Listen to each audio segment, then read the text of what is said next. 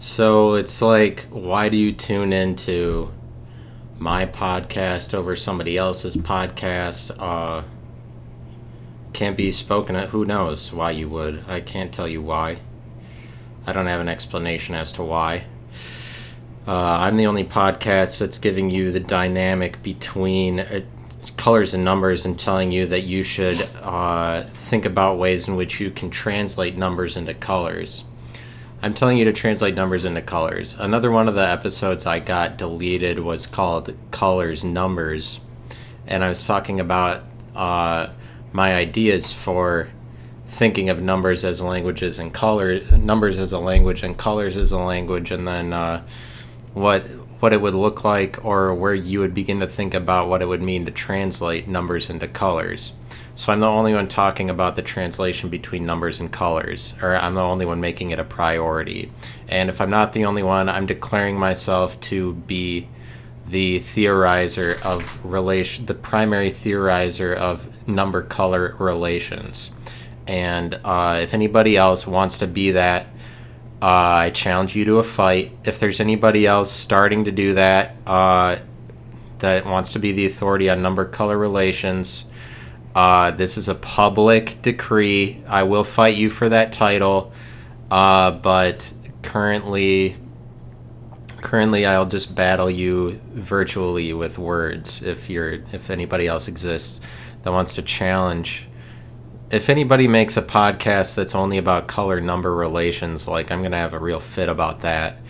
They better have already done it, because if they didn't already do it, then well, there's not going to be a happy ending for whoever. Let's just say there's not going to be a happy ending for anybody who thinks that they can talk about color number relations more than I can.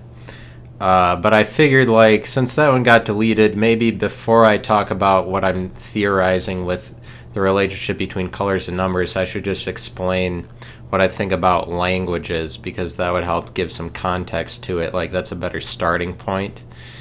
Because pretty much, like, first of all, I think that you should understand everything to be language, but, like, that kind of, like, people talk about that a lot. It's just that they don't give specifics a lot. It's not like there's a lot of really tangible discussions that anybody's having, like examples that you can point to of any dialogues between people, or discussions anybody's having about, like, that everything is a language. But that's just kind of an idea that you hear peripherally, that, like, just stuff are languages. But, like, what I want to say first of all is that numbers is a language and colors is a language, but they're languages because they contain infinite elements, but any language contains infinite possible elements. Like English, the English language contains a finite number of elements, which makes it different from the language of colors and the language of numbers. That makes it different from those. It really does. But, like, so English, or any spoken language like that, English, Spanish, German, it has a finite set of elements in it, that it has a finite set of words, meaning that everything that the language is spoken in can be contained by a dictionary, because an English dictionary has a beginning and an end, and contains everything, or is supposed to contain everything that's an English word. And just by it having a beginning and an end, that it is bookended, shows that there's a finite number of English words. Because that's what finite is exactly. Like, a set of finite things is bookended by a beginning and an end. Like, and is defined to one thing. Like, the finite set of English words is defined to English, because every English word is common to English. The language is relative to the language English, so English contains it all.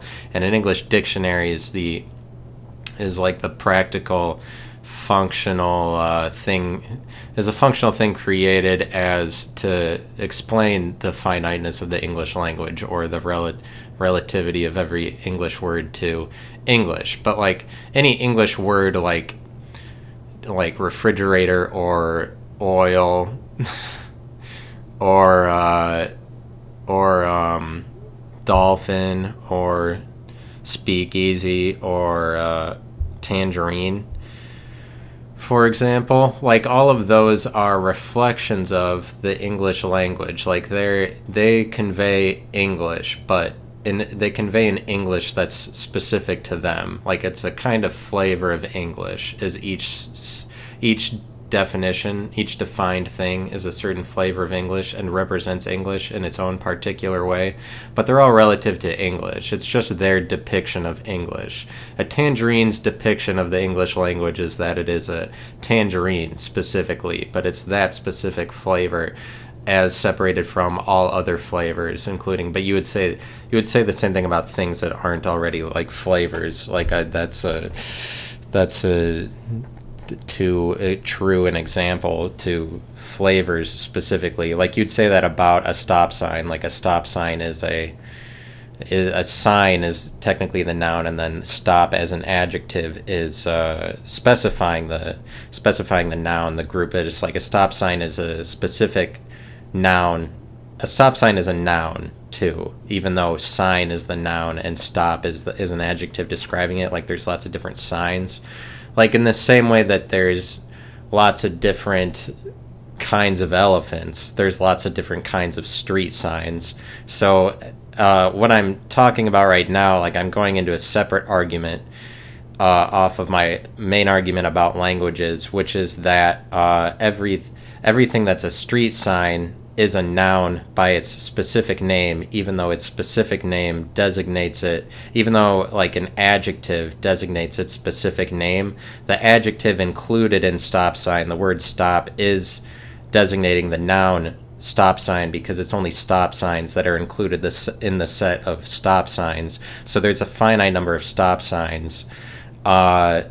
Just like there's a finite number of crosswalk signs or speed limit signs. They're all, but like I'm saying a speed limit sign is a noun because it is a specific group that's designated. Like, and really my main argument there, I'm just arguing that adjectives themselves are never, it's not, like the ultimate truth is nouns over adjectives, meaning that you don't technically need to recognize adjectives ever. Adjectives are just ways that we separate nouns more specifically, and that you have the term speed limit sign. That's a sign. Like everything that's a sign is included in the set of all signs, which like sign is a noun and includes everything that's a sign. Speed limit sign is a noun and includes only everything that's a speed limit sign. But don't be confused by that speed limit, like speed and limit, or just the phrase speed limit is an adjective to that, because the adjective is there just to separate a different noun, and ultimately that's what all adjectives would do. And so you don't technically need adjectives. Like noun is a more is a idea of higher intelligence than adjective, and incorporates all adjectives, but like we use adjectives, we use the term, the description for it, for us to see how like an adjective relates to a noun and that sort of thing. But that's like that's really something I would talk about all on its own, because what I would need to do to fully argue that adjectives aren't necessary is that I would have to look at the most comprehensive of adjectives and explain that it's true. Like to prove that it's true for even the most comprehensive of adjectives, which are a, an, and the.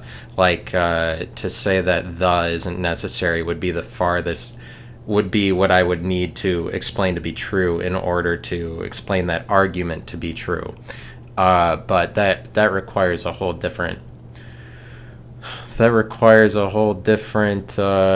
logical establishment that would take the time of another episode. Right now I'm just talking about languages, and that like every street sign is, I'm saying that every noun, even though designated by any series of adjectives, is just a more specific noun.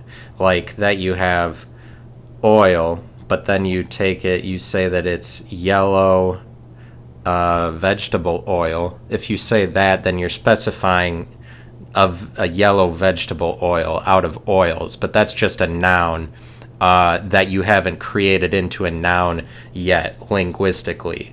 Like yellow vegetable can just be smashed into the word oil so that there aren't spaces between yellow vegetable and oil, and then what you have is one word, yellow vegetable oil, and that's all of a sudden a noun. But as long as there's spaces between them, then you're just saying that those are descriptive words. But any descriptive word is just specifying a subgroup out of a larger group, like specifying a subset. So adjectives only ever describe nouns, technically speaking, is what I'm saying.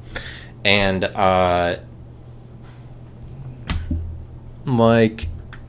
but I'm saying each noun, like light switch or table, desk, computer chair, each of those nouns are specified flavors of the English language, but the thing common to all of them is English. And then English is represented in everything that's an English word that falls under the jurisdiction, the authority of the language English, or is like intersectional to the title, like intersectional in that anything that is English can represent English, or is incident on, is coincident with the authority of English. Coincident. And coincidence, incidents.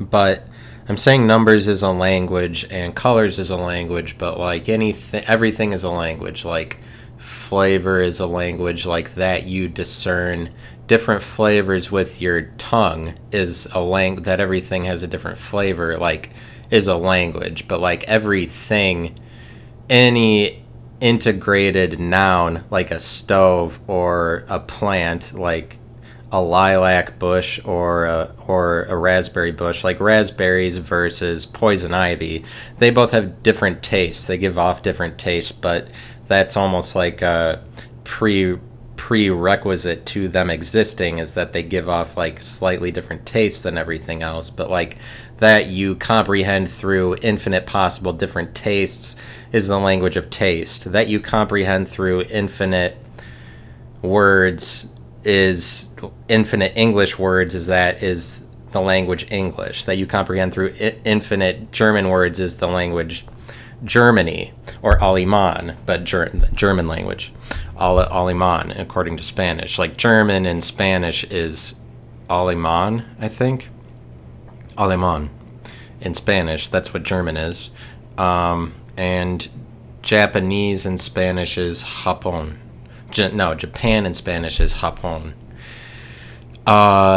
And so you get that for free, that Japan in Spanish is Japón. And so that's another reason why you listen to this podcast, because Japón comes to you, if you didn't know before, but you might have already known that. But, okay, so I said that English has a finite set of words, and that's depicted in the real world by the dictionary. Like the dictionary is a practical example that shows you that. But what I'm saying that English is a language because it has infinite possible words. Like there's infinite ideas that you can create within English that just haven't been created yet. And really the expanse of your developing culture into the future represents your potential for different ideas that can be created into the future that are different definitions. Because when a new thing is invented, like the light bulb, once that's invented, it exists in the world as a light bulb. It takes the shape of a light bulb and fits that definition, like intuitively, and fits the definition, the shape of it practically in real life. But that's a new invention. It comes into the world. That's new. That's an idea that was created out of something that didn't exist as a specific defined idea before, and so somebody put borders around an idea and it manifested itself in reality. And that's common to my podcast. I explain that. That's like common to my logical setup of things. I explain that a lot. But like that an idea as manifested in the world is the same thing as it gaining the status of borders in like a dictionary, that it gains the status of being a defined word or defined idea, but it becomes defined because it gets borders, because the borders of it are its definition. But I'm saying there are infinite because you draw out of an infinite potential of ideas. Like, you technically, going forward, any one thing can be created, and you can merge any two ideas. Like, you can look back and see that there's, like, as far as things that fly in the air, you have like hot air balloons, blimps, and airplanes, but like nobody invented a 50% mix of hot air balloons and airplanes yet, or anything like that, or like something that's 25% a Zeppelin and 75% a warship. Like, nobody made that. Like, there's infinite ideas that you can create. It's just that the ones that do get created are most often because people create them because they think that it will occupy space in the world, that it's like the value of its function can be utilized really well. Like, people think that there's a void in our functional capacity that needs to be filled, and so they invent something in order to fill it, in order to try to be successful at filling the void. But you can profit off of filling the voids of our functional capacity, where the like voids that were previously voids. And you can fill those voids by creating points of reference. And once there's a point of reference, there's no longer a void. So, but forget that I said that, because that's probably just getting too abstract about what I'm talking about. I'm saying that English has the potential to create infinite words, in the exact same way that numbers has the potential to create infinite numbers. It's just that infinite numbers you already understand, but that's because of the properties of the language. Numbers make it so that you understand a little bit already about how numbers are at infinity, or how they go to infinity. But in reality, it's no different. You know a finite number of numbers the same way you know a finite number of words, like English words, because the amount of numbers that you've encountered during the course of your entire life is a finite set of numbers, like, that you've ever used in dealing with math or just speaking to people, that you've ever encountered in any way, like numbers that you've ever used to communicate. That's a finite set of numbers, because you haven't interacted with all 0 to infinity numbers that have ever existed. And in fact, the entire world as a whole has not interacted with like every one person's total interactions of all total numbers. They haven't encountered all 0 to infinity numbers, because there's infinite of them. In fact, they've only encountered a very, very small portion of the infinite numbers they could have encountered. Like, the entire world has not encountered nearly close to the infinite numbers that there are, or the infinite, where each number is an element of the language numbers. But but that's the same thing as there's infinite English ideas that we haven't encountered in any way, that we haven't given any voice to. Like, nobody has ever, it's probably true that nobody has ever stopped to consider the number like 523 quadrillion 361 trillion 299 billion 167 million 641,398. But I just now encountered that, and now that's part of our language as far as numbers are concerned, because the idea of that number was communicated at least in some regard. But there's all kinds of ideas in English that exist currently in some ethereal idea existence that we haven't considered them out of the ethereal existence to give them borders and make them an idea definable in reality. And that's the same thing that number I said existed as. It existed ethereally until it was called out, and now exists in some capacity outside of an ethereal existence. It exists in a spoken way. It exists external to me. It exists external to anybody that could authorize or create it, and now it exists in reality. And like once you create something, if you create a brand new idea, once it exists in reality, it is no longer up to the definition of the person who is putting forth the idea, because and it's now up to the definition of everybody else in the world who hears about the idea. So when Steve Jobs invented the iPhone, he had that idea in his mind. Before he had that idea in his mind, even though there's cell phones that existed already, it's just there's nothing that did what the iPhone did. So the iPhone is a new idea that adds to pre-existing ideas, which is pretty much what all ideas already are. They just integrate different characteristics in order to be a new fully formed idea. And the more successful you are at integrating previously existing ideas into something that is useful to people, is the more successful your product or your invention will be. The more that people need to use it, the more that it is popular relative to every single other person, that more people can see themselves in it and understand its value, is the more successful your product will be at gaining popularity. Is the more that people, just the more that its function is actually what's needed in the world. It's necessary. The more necessary your function. But the iPhone, once it was invented, brought into existence or reality this new necessity, which was the iPhone. But the iPhone exists at a higher level of necessity than other inventions that have ever been invented. But it is a new level of necessity that's created as the integration of other necessary characteristics. It's just I'm saying Steve Jobs created the iPhone. He's the author, the creator of it. I know there's more than just him, that it went into the production, the mass production and the send-off of the iPhone was more than just Steve Jobs, but we'll just credit him as being the creator of it. So he authorized it, but if he never shared that with the world, it would have just existed in his head and would have been defined.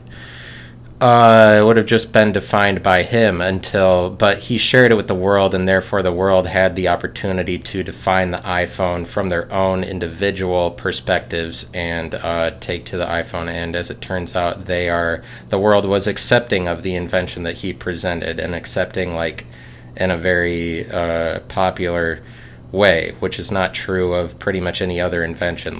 Most inventions get rejected by the world, but the iPhone is a transcendent invention that the rest of the world knew was a necessary function.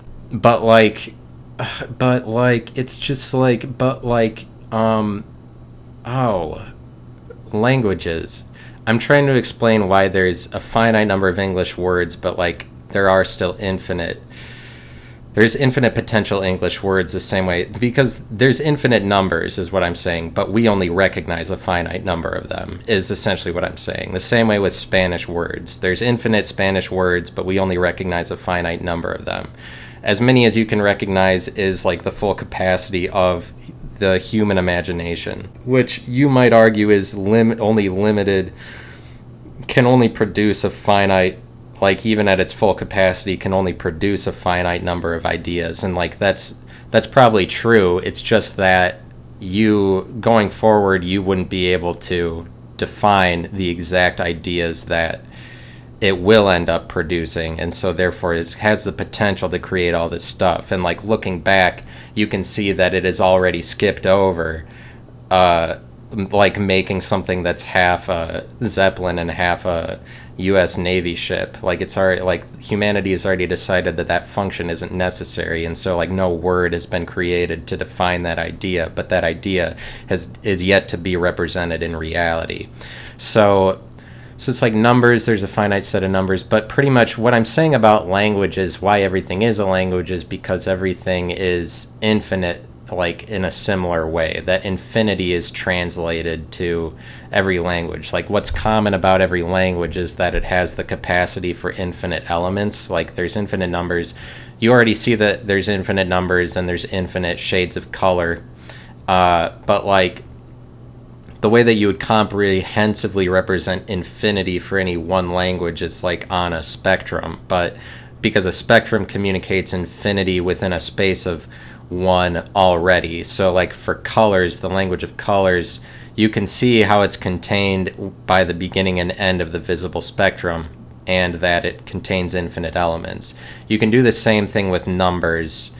It's just that we typically comprehend numbers as starting with 0, and we comprehend it at more of a finite level. But like that there's infinite languages. I'm saying that there's not just infinite words in every language, but there's also infinite languages, meaning that any one element, like the number 5, I'm saying like the number 5 is not just one element out of infinite elements in the language numbers. Like the number 5, there's also infinite languages, meaning that the number 5 can be translated into infinite different languages. So it's kind of like you would represent that on an XY plane, really, where the x-axis is every considerable element in a language, and the y-axis is every language. So that when you consider the point 3 on the y-axis, which is 3 vertical units up, and like the point 1 on an x-axis, so the point 3, 1, which is 3 vertical units up and 1 horizontal unit over to the right,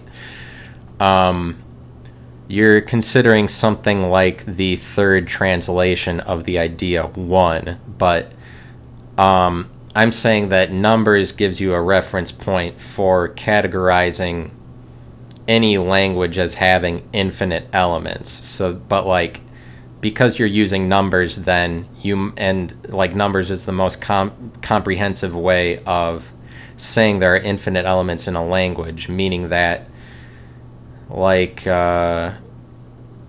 there's infinite elements in the English language and infinite elements in the German language, but like the word good day or the term good day in English is good day, and in German is Guten Tag. Like, Guten Tag is the second translation of the idea good day. If you're saying that your base translation is the English language, and then your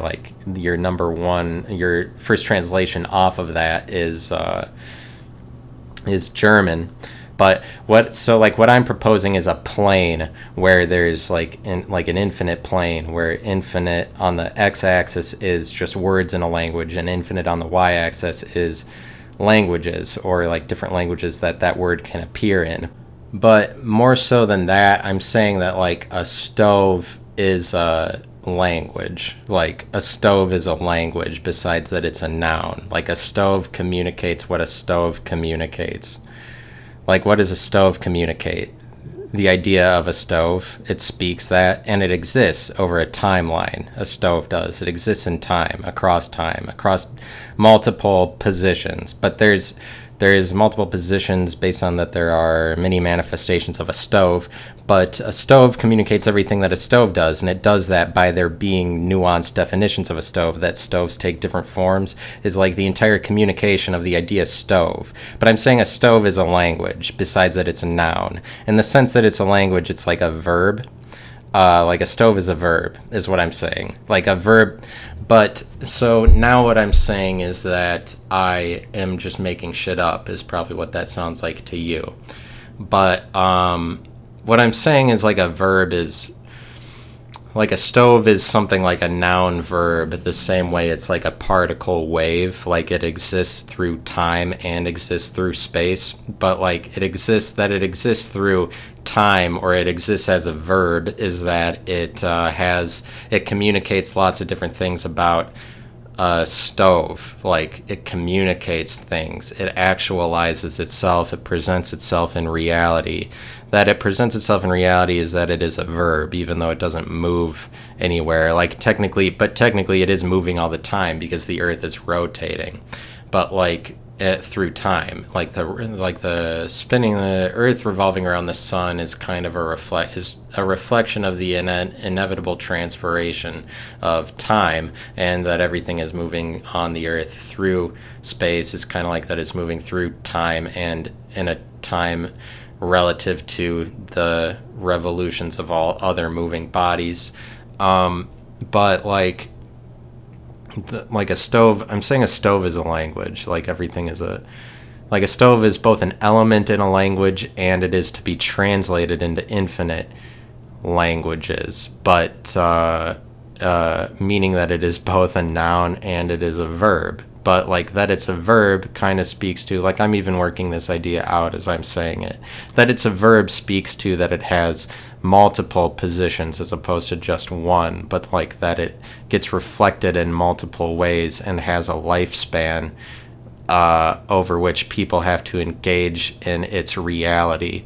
Is that the stove has a language that you speak through the stove. That you speak through the stove means that you're relative, like everybody in America is relative to a stove, because as long as they have encountered a stove and had to speak about it and interacted with it, with its reality. Like, the reality that we live in now is inextricably one that has stoves in it. And so we live in the context of stoves while living in the context of all these other different things. And like, that we live in the context of stoves is that the language of stoves is being spoken. To some degree. It's just that, like, obviously stoves aren't sentient and can't speak in words. But that's what I'm saying, is that, like, you don't limit the idea of language to words, because language is anything. Like, language is colors, but like, colors are words just that you haven't defined the specifics of. Like, if you defined infinite colors, you would have infinite words. It's just that you haven't, and so therefore there's just an infinity of colors waiting to be defined that you haven't defined. But at the point that you specify a color, meaning that you define wavelengths of existing colors to make a new color, or you just define a new shade of color somehow, whatever way that they do that, then you define a new title for it, and you express new like subspectrum of colors off of the existing spectrum of colors. Like, you specify a color out of existing colors so that you have a new color, but like, at the point you have a new color, you have a new name. But that's just you defining a new color so that it exists in reality, as opposed to existing in unreality in some ethereal idea, as faded into and out of all kinds of other ideas that haven't been given borders. But like, you define a color, you section off a color, you give it a specific name. But what I'm saying about language is that that's what language is. It's just the potential to define an idea, and therefore it isn't necessarily defining a word out of an idea space, or an infinite space out of infinity. Because what I'm saying that you're defining ideas out of to give them borders in reality is infinity, because infinity is what you don't know about and represents the entire space out of which you can create things. Because once you create something, like, it's inferred by creation that you create something new and bring into reality something new that didn't exist before. And the only way you bring into reality something that never existed in reality is that you take it out of unreality. You take it out of a space. Like, that you make something new at all means that unreality exists, and that you can draw from it, like an artist, in order to paint a picture for other people. Like, you can paint a picture for other people by creating within an undefined space, by trying to create borders in an undefined space. But once you like successfully create borders is technically when the idea is represented in reality. But you can do the same thing by just speaking your own language or saying your own words about things. Like you can you feel like, oh, that concert was really smog. Like you can create, like whenever we made the word lit, like that filled a void somewhere, so that now we have a point of reference called lit, for which we can classify everything that's lit as being lit.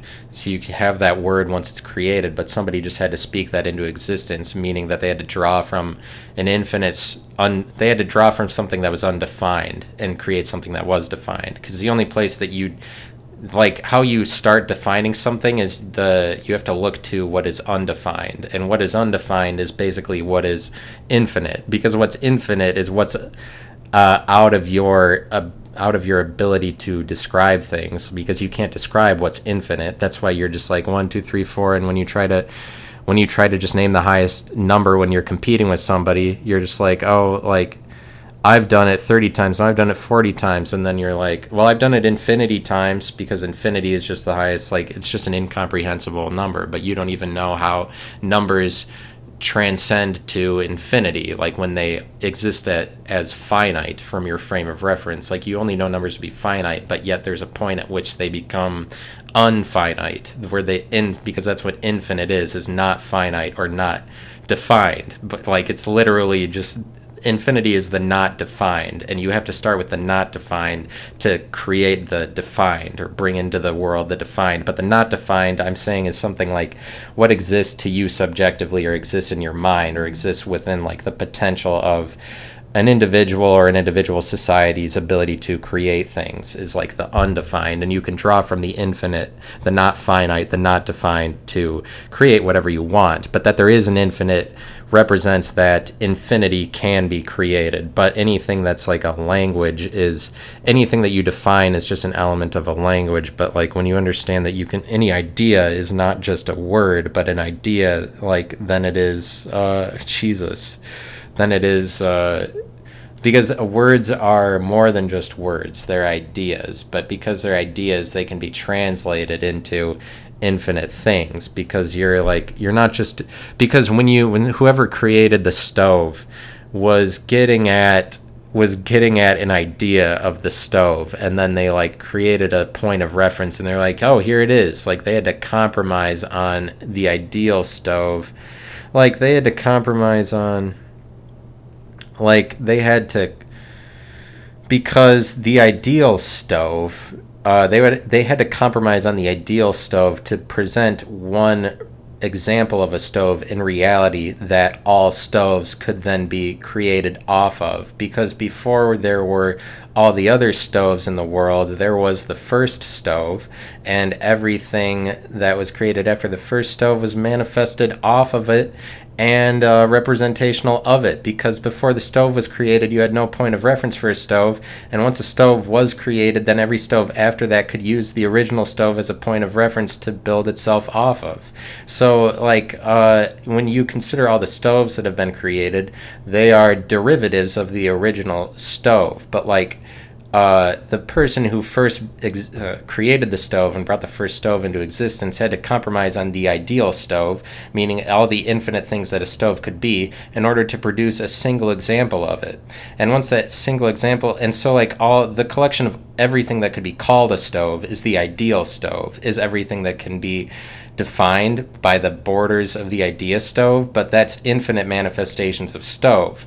And so there's infinite stoves within the idea stove, and like the ideal stove is intersectional to all of them.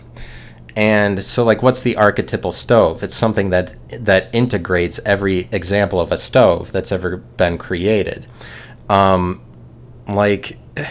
that's what language is. That's the language of stove, is everything that can be a stove, because it's not just one stove doesn't represent one idea. It represents an example of the idea stove. But even stove, when you consider its entire composition, every manifestation of it that composes the ideal of stove, like even that is like, if you were actually able to consider the borders of stove and what separates it from being a fridge or like a toaster oven, like appliances that are close in nature to it.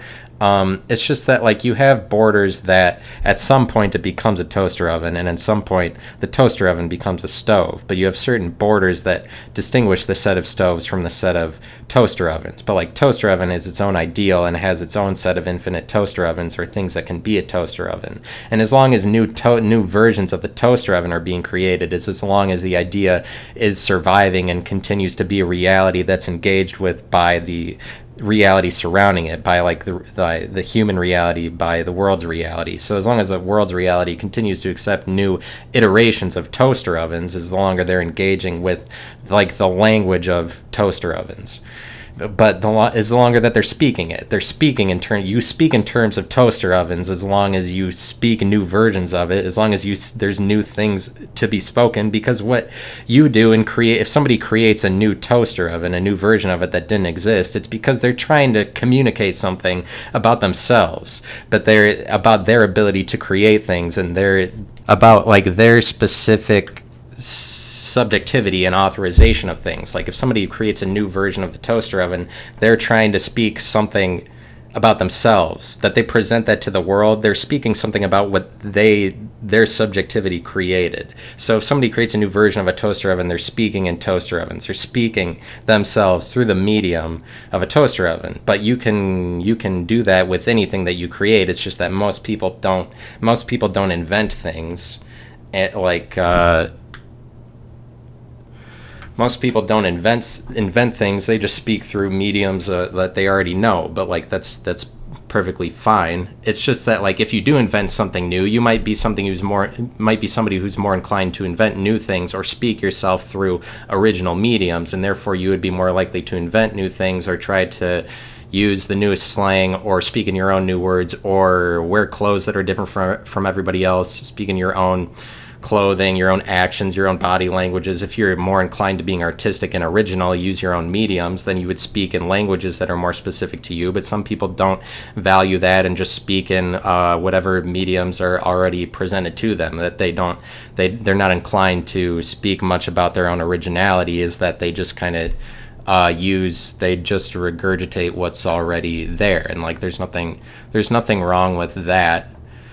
That they just re-speak the mediums that they know are acceptable speaking mediums. But I'm just saying, like, somebody creates a new version of the toaster oven, that's somebody speaking something new into existence about themselves, besides that they're speaking through the medium of the toaster oven. But that the toaster oven and the set of all toaster ovens exists is that people are using that as a language by which they communicate themselves, because that's what every noun is something you communicate yourself by. You look around, like especially if you just have your own apartment or your own place, like you look around in it and the set of every noun, like everything that's in there, is exactly what you've accumulated in your lifetime up to that point, and is exactly how you're representing yourself, and is exactly like representative of your consciousness and your practical existence in the world. It's the set of everything in your apartment. Like it says something about you. Like the set of exactly what's in your fridge speaks to like what you deem as valuable as a way of, I mean, you're just putting stuff in your fridge for you to eat it, yeah, but like you still eat things that are specific to you. You eat plants like that you find particular, but like if you have a guitar in your apartment, that's because you in part communicate yourself through music, through guitars. You know, if you have a couch in your apartment, you in part communicate yourself through that you sit on couches, because that's something you do also. And like it doesn't make you different from anybody else. Like there's some things like TVs that everybody has, but that just goes to show that there are functions that are more necessary and popular to everybody, that people don't really get the chance to individualize themselves through. Like a TV is a medium that people don't get the chance to individualize themselves through, because everybody just has a TV. Like that's just something that you use to say that you're a regular person the same way everybody else is. But there's some things that you're like, this is specific to me, like tattoos. You can communicate yourself through different tattoos, and like that's a medium that you use. But like tattoos is a language. Besides that, there are infinite tattoos that represent infinite different things. There are like you can also put infinite tattoos on your body, but that's not really what I'm saying. I'm saying that like every one human is just a language. Each person is a language because they represent things. They're one word out of the language humanity. Each human is an element of the language humanity, like is an element out of it. The same way every number is an element in the language numbers. Every human is an element in the language humanity, and they are one thing specifically, definably, and that I would say that that's its objective existence. But then they also represent infinite things. But like, but I'm saying that they're a language. A person is a language as long, and also is a noun. But like a person's existence through time is something like the translation of them into every language. But their existence in space is like just that they are one element out of infinite, that they're one human out of infinite other possible humans, because there's infinite humans that can be created too within the language humanity, you know. But like that you exist through time is that you are translated through time. You know, you're translated into infinite context in time. Is your existence through time, is your existence as a verb, or like as a language, is that you continually move through time. But like if you were able to see you move through time for your entire lifetime, that would be the same thing as like watching a car pass or watching a velocity in action as opposed to a position in action. Like if you could see your existence through time, it would be a velocity or like a language or like a translation into infinite languages, as opposed to one position, which like one position is just identified by one other person at one point in time, you know. But like you exist through time, you exist something as like a velocity as opposed to as a position, but your existence as a position is something like as a noun, but as a velocity is like a verb, because the velocity is the movement, is communicated by verbs. Like the reason that we use verbs as a medium to communicate movements is that we communicate time existences or time frames as opposed to single points in time, which are positions or nouns, is what I'm saying. But like you as a person are a language because you communicate an infinite set of actions during your lifetime. Like a person is a language besides that they are one human out of infinite humans as a noun. They're also a language, meaning that they communicate a set of actions specific to them. That they're a language that a person like Selma Hayek, she's a language. That she's one language as differentiated from all other languages, or that she's like a human with a name that's differentiated from all other human names, even though there's other Selma Hayeks, but she's the only like Selma Hayek that's lived her exact set of experiences, you know. But that she's a language differentiated from all other languages that are titled by humans, is that she's done a set of actions specific to her, and the frequency of all of her actions is different from the frequencies from everybody else's actions. Because just consider sleeping alone, she's probably slept a different number of hours than everybody else and frequented the action sleeping a different number of times than everybody else, and therefore her frequencies of that action and all of her actions are a different set of frequencies than everybody else's actions. She has a set of actions specific to her. She has her own language. She speaks her own language. But people are different from stoves because they kind of like speak their own language. But stoves they only have a language because they are because they're just like manifested in reality as infinite different things. Like but that's what I'm saying. I'm saying everything is a language, but like colors is a language. There's infinite colors. But they're languages because that you can see. I'm arguing that everything is a language only because it is relative to infinity, or relative to that there's infinite potential humans that can be created, or there's infinite possible stoves that can be created. And so like to consider one stove versus considering infinite stoves is like you considering space as opposed to time. It's just that the time-space existence happens at once. Like a stove is both like a particle is a particle in a wave, meaning it's there and not there. But like for a stove to be there and not there, you're considering its existence in with regard to zero and with regard to infinity, or like finiteness and infinity, or the two extremes, nothing and everything, where a stove is one thing between nothing and every. Since a stove is one thing, it is between nothing and everything, and it's a specific example of something between nothing and everything. But that makes it a medium. But it's a medium between the lower and higher of nothing and everything, is what a stove is. And so it exists between the two of them, and therefore is representative of both nothing and everything, and is at least some way integrational of the two of them. But that's what makes it a medium, is that it is intersectional to nothing and everything. But it exists between the two of them. But it's the same thing to say that it exists between finiteness and infiniteness. But with the context of from the perspective of nothingness or finiteness, the stove exists in space as one thing, because nothing would see it as one thing.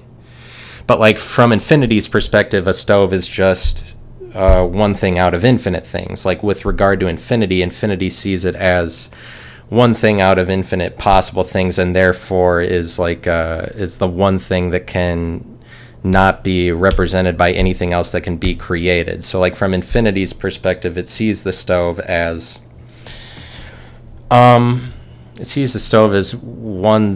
like a negation, or like something that's taking up space, as opposed to something that is a position in space, like is what infinity sees it as, because out of infinity it is taking up one space that can't be taken up by anything else. So like at infinity, it's kind of like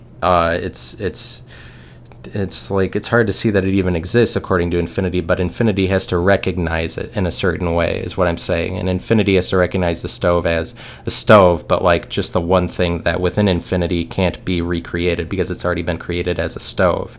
So like from infinity's perspective, I'm saying that a stove is a medium, but like from infinity's perspective, or the perspective that it's not there, or that it's a negation, or that it takes up space, as opposed to that it's positional in space, is like from the viewpoint of infinity. But you would say that about any noun, like a refrigerator takes up space, but it's also there. You also see that it's constituting space, meaning that it takes up space. It's a negation of space, but it's a position of space at the same time. But that's because it's a medium between nothing and everything, and it exists as something. But it's a position negation, is any one thing that you create. But a position negation is a medium between nothing and everything, because it is a product, an integration of the two of them. But that's why it's a medium, because it's a medium, because it's a mediary. It's halfway. It's between them. You know, like it's a medium. It's a medium. Did any of that make sense to you? You should ask yourself. I'll have to review that to see if it was in any way comprehensive, but I just wanted to talk about languages. But like pretty much if I'm talking about languages, it does involve this mania of me really trying to explain the logic that one thing is different from another thing, like an alligator. Like technically every one alligator is different from every other one alligator, is something I would be arguing. And the reason you can argue that is because your definition for an alligator is arbitrary, in line with language. Like it's arbitrary because consider two alligators and consider that there are borders between states. Like you're allowed to define animals differently based on regions. Like there's certain, like you're allowed to say like this is an Australian bat and that this is like a Malaysian bat, you know. You're allowed to do that even though they're both bats. That designation doesn't have to exist, but it's an arbitrary one created as reflective of the arbitrary borders created around countries that humans have come to define arbitrarily in the world. In the same way that it's arbitrary where you draw the line between countries, is that it's arbitrary where you draw the line between definitions, so to speak. So that if you have two different alligators, like you can, if you have two different alligators and you want to designate like South Florida alligators and North Florida alligators, and you draw the line between North Florida and South Florida exactly halfway up the coast, like halfway up Florida, like the part of it that juts out. You designate the line between South and North Florida exactly halfway between it. Like you can have two of the exact same alligator, but just one of them is on either side of the border, and you can call one of them a North Florida alligator and the other one a South Florida alligator if you wanted to. Now, say two of them are both in the North Florida alligator. Well, then you can just draw a line between the two of them that like separates like 70% east of East Florida versus 30%, like 70% of the remaining North Florida versus the 30% of the remaining North Florida. Like, you can draw a line between two existing alligators geographically, and that separates them so that they can be designated as two different regional alligators for any two alligators that you look at as next to each other. And if they're on top of each other, then you can draw vertical territory lines that separate them. Besides that, those two alligators are different alligators and have a different set of characteristics, so to speak, and have done a different set of things, they've eaten a different set of things that they've eaten during their life, and therefore are composed of different nutrients too. Like, they're different alligators, like any two. It's just like and part of what I'm saying in that everything is a language is that definitions are always arbitrary, but they're always arbitrary because whoever created the definition originally was just drawing lines, like drawing a circle somewhere to section off an idea in order to make that idea differentiated. But in order for anything to exist in the world, it has to be a differentiated idea that has a specific identity, like specific borders. But like, the definition is arbitrary. It's just dependent on, but that you speak yourself through any medium is that you're just choosing a language with which to speak yourself through, that you communicate what's meaningful and important to you. You use certain words to do that, but you use languages. Like, everything is you use languages to speak, but like, it's not, you also don't have to draw the line at language anywhere. You could arbitrarily put lines between every English word and say that they're all different languages, technically speaking. If you wanted to, you could organize it that way if you wanted to, because that the properties of language are such that they allow for a lot of uses of the term language. Like, you can, like, it's arbitrary what you call a language in the same way it's arbitrary what you define something as. So like, you could separate like everything alphabetical in the English dictionary A through M, and separate all the A through M words from the words N through Z, and what you have is two different languages. If you want, you're like, oh, it's A through M language for English language versus N through Z English language, because those are technically two different languages. If you want to draw the line there, if you want to, then you're like, oh, I only speak in A through M languages. Like, you can. It's just like, that doesn't exist. Like, that designation hasn't been created. But you have the potential to create any idea, the same way it's like you have the potential to create any language. But like, maybe what I'm getting at is just the point at which a single thing is actually a language. But like, just upon creating a definition, I'm saying you're also creating a language, but it's because you create something that has the potential to be designated as an entire language. But the more that you locally fixate on any one thing, that you like locally fixate on a stove, is the more that you have the potential to create within that language. Like, if you were to fixate on that as a language, if that was like your main point of reference in which you speak out of, if you aim to speak everything through stoves, then you're going to speak through lots of different manifestations of stove. But like, depending on what your capacity is to speak things through, like you can use stoves as the easel on which you paint, like, if you communicated yourself through just different stoves. But like, there's this artist, semi-famous artist, I don't know how famous he was, I just happened upon an exhibit of all of his paintings one time, and I don't know his name, but he painted the same thing over and over and over again. He was famous for painting the same thing over and over, but what he painted was chains around, like, he painted instances in cities where there were a bunch of chains over like